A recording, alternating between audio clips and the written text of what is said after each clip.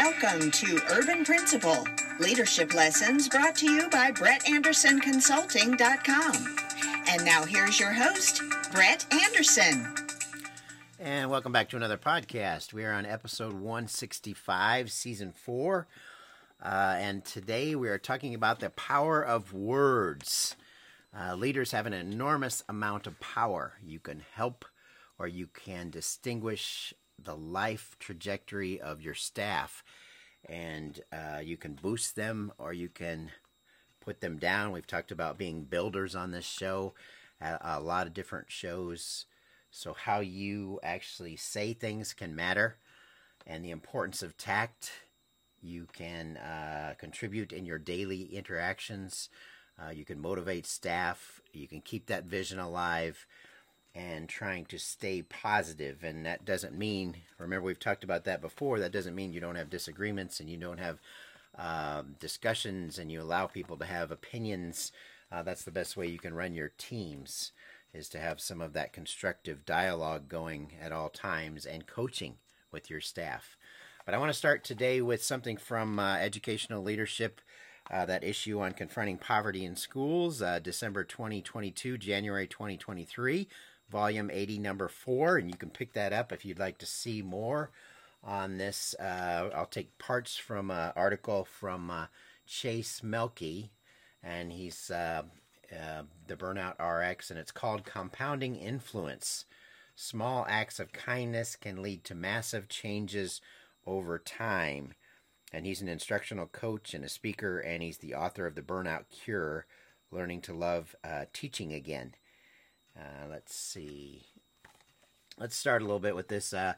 He said, the final assignment for my students in my positive psychology class was to take an entire day to complete the assignment, and they had one objective, and the objective was to write affirmations, and then they were to get these out to people. And it was interesting the way this came about. So let me read a little bit here.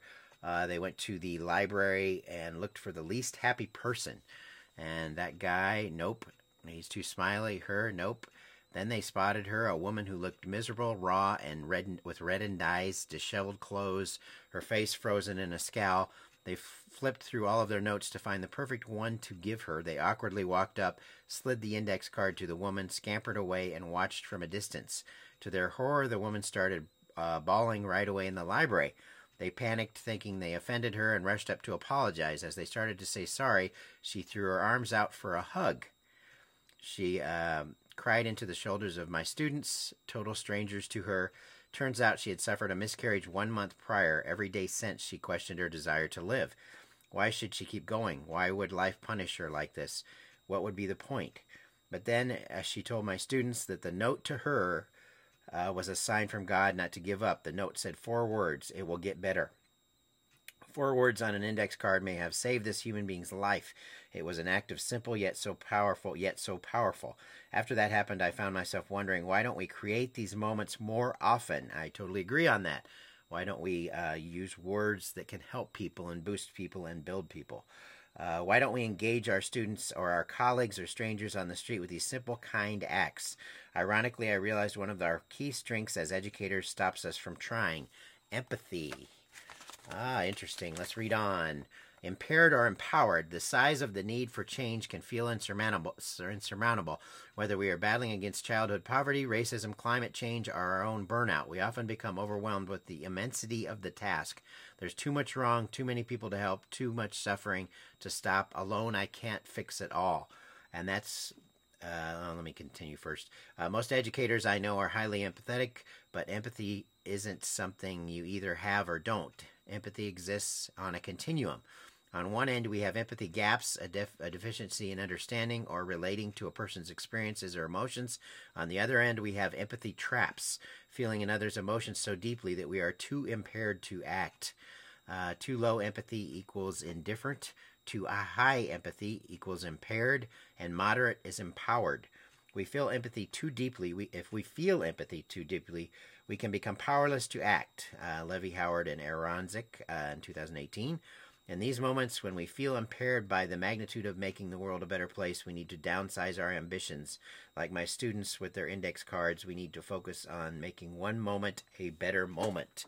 And we've all heard the story about the starfish and the person walking along and throwing starfish out into the ocean, and there's thousands of them and everything else. And they said, "How are you making a difference?" And of course, the person says it matters to that one starfish, and that's true, because the one thing that you do can matter to that individual or that person on your staff. That time you drop a rock in the pond, it makes a ripple, and that ripple continues throughout your organization. We've talked about the positivity and how you can stop that cancer, that negativism that comes through your staff and through your culture. And keeping that positive going is important, and you can do that through acts of kindness as well.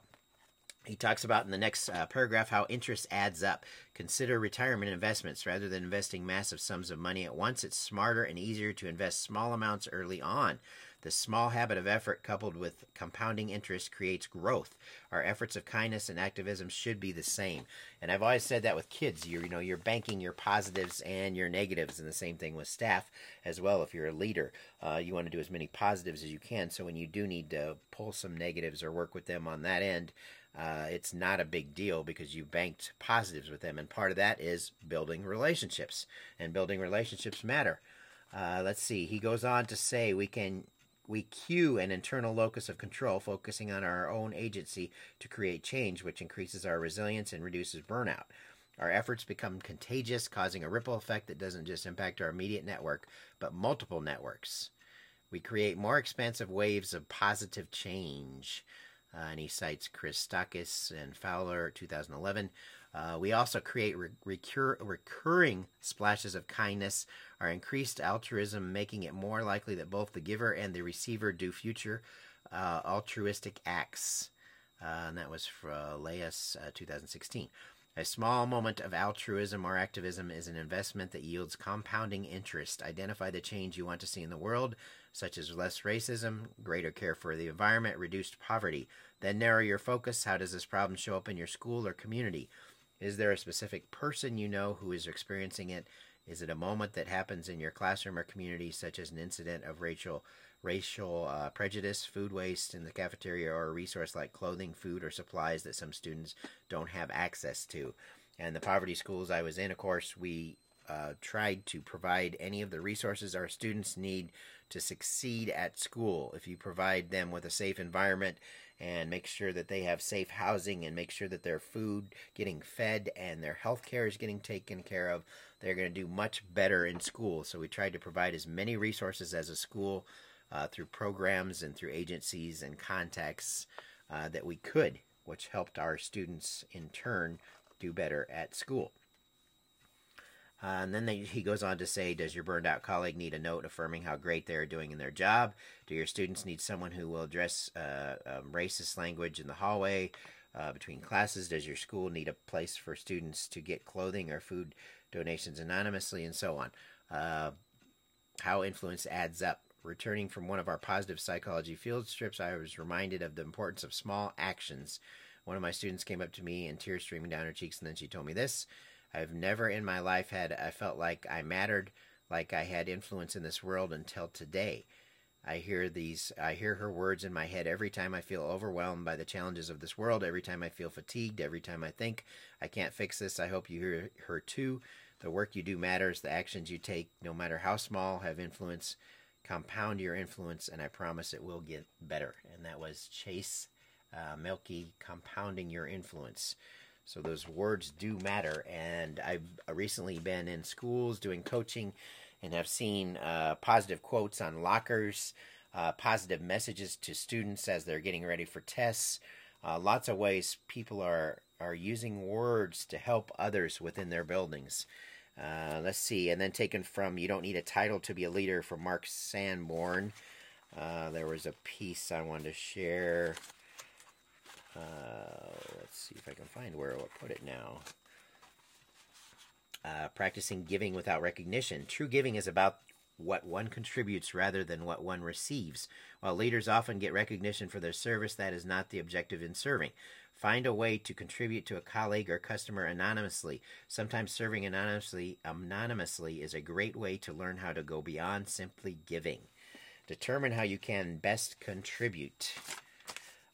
Few of us have the luxury to do only what we are best at or would like to do, but that shouldn't prevent us from determining how we can best contribute our time, talents, and knowledge. How can you best contribute to others?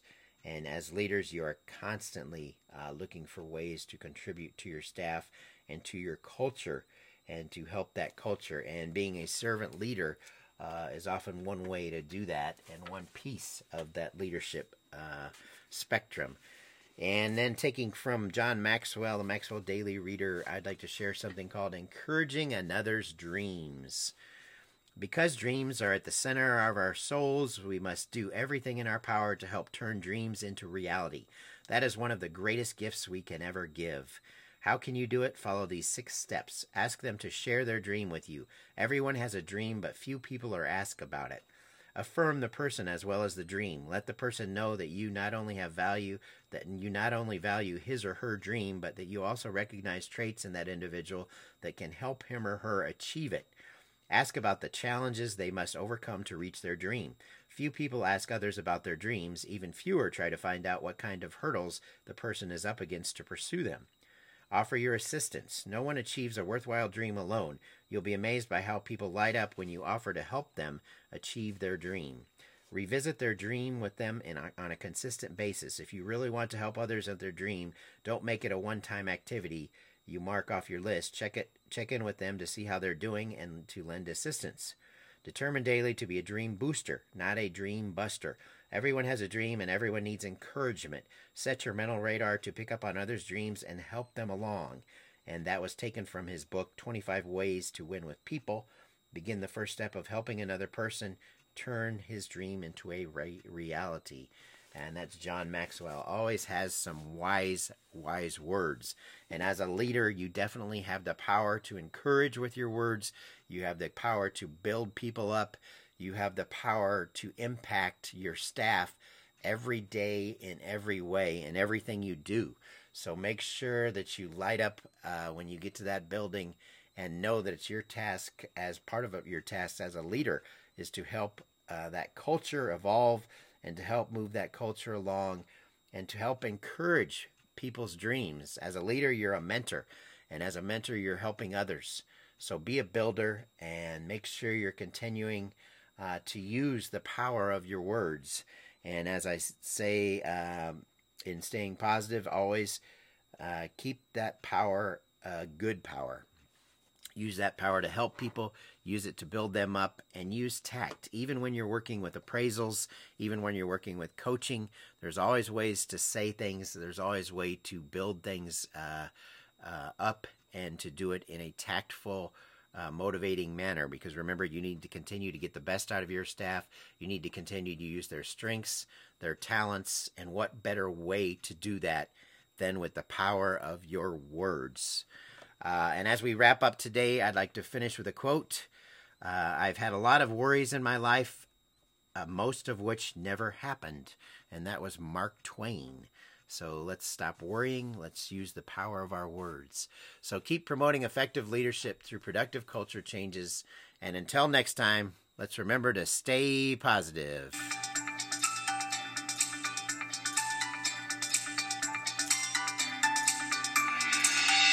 You've been listening to Urban Principle, leadership lessons brought to you by BrettAndersonConsulting.com.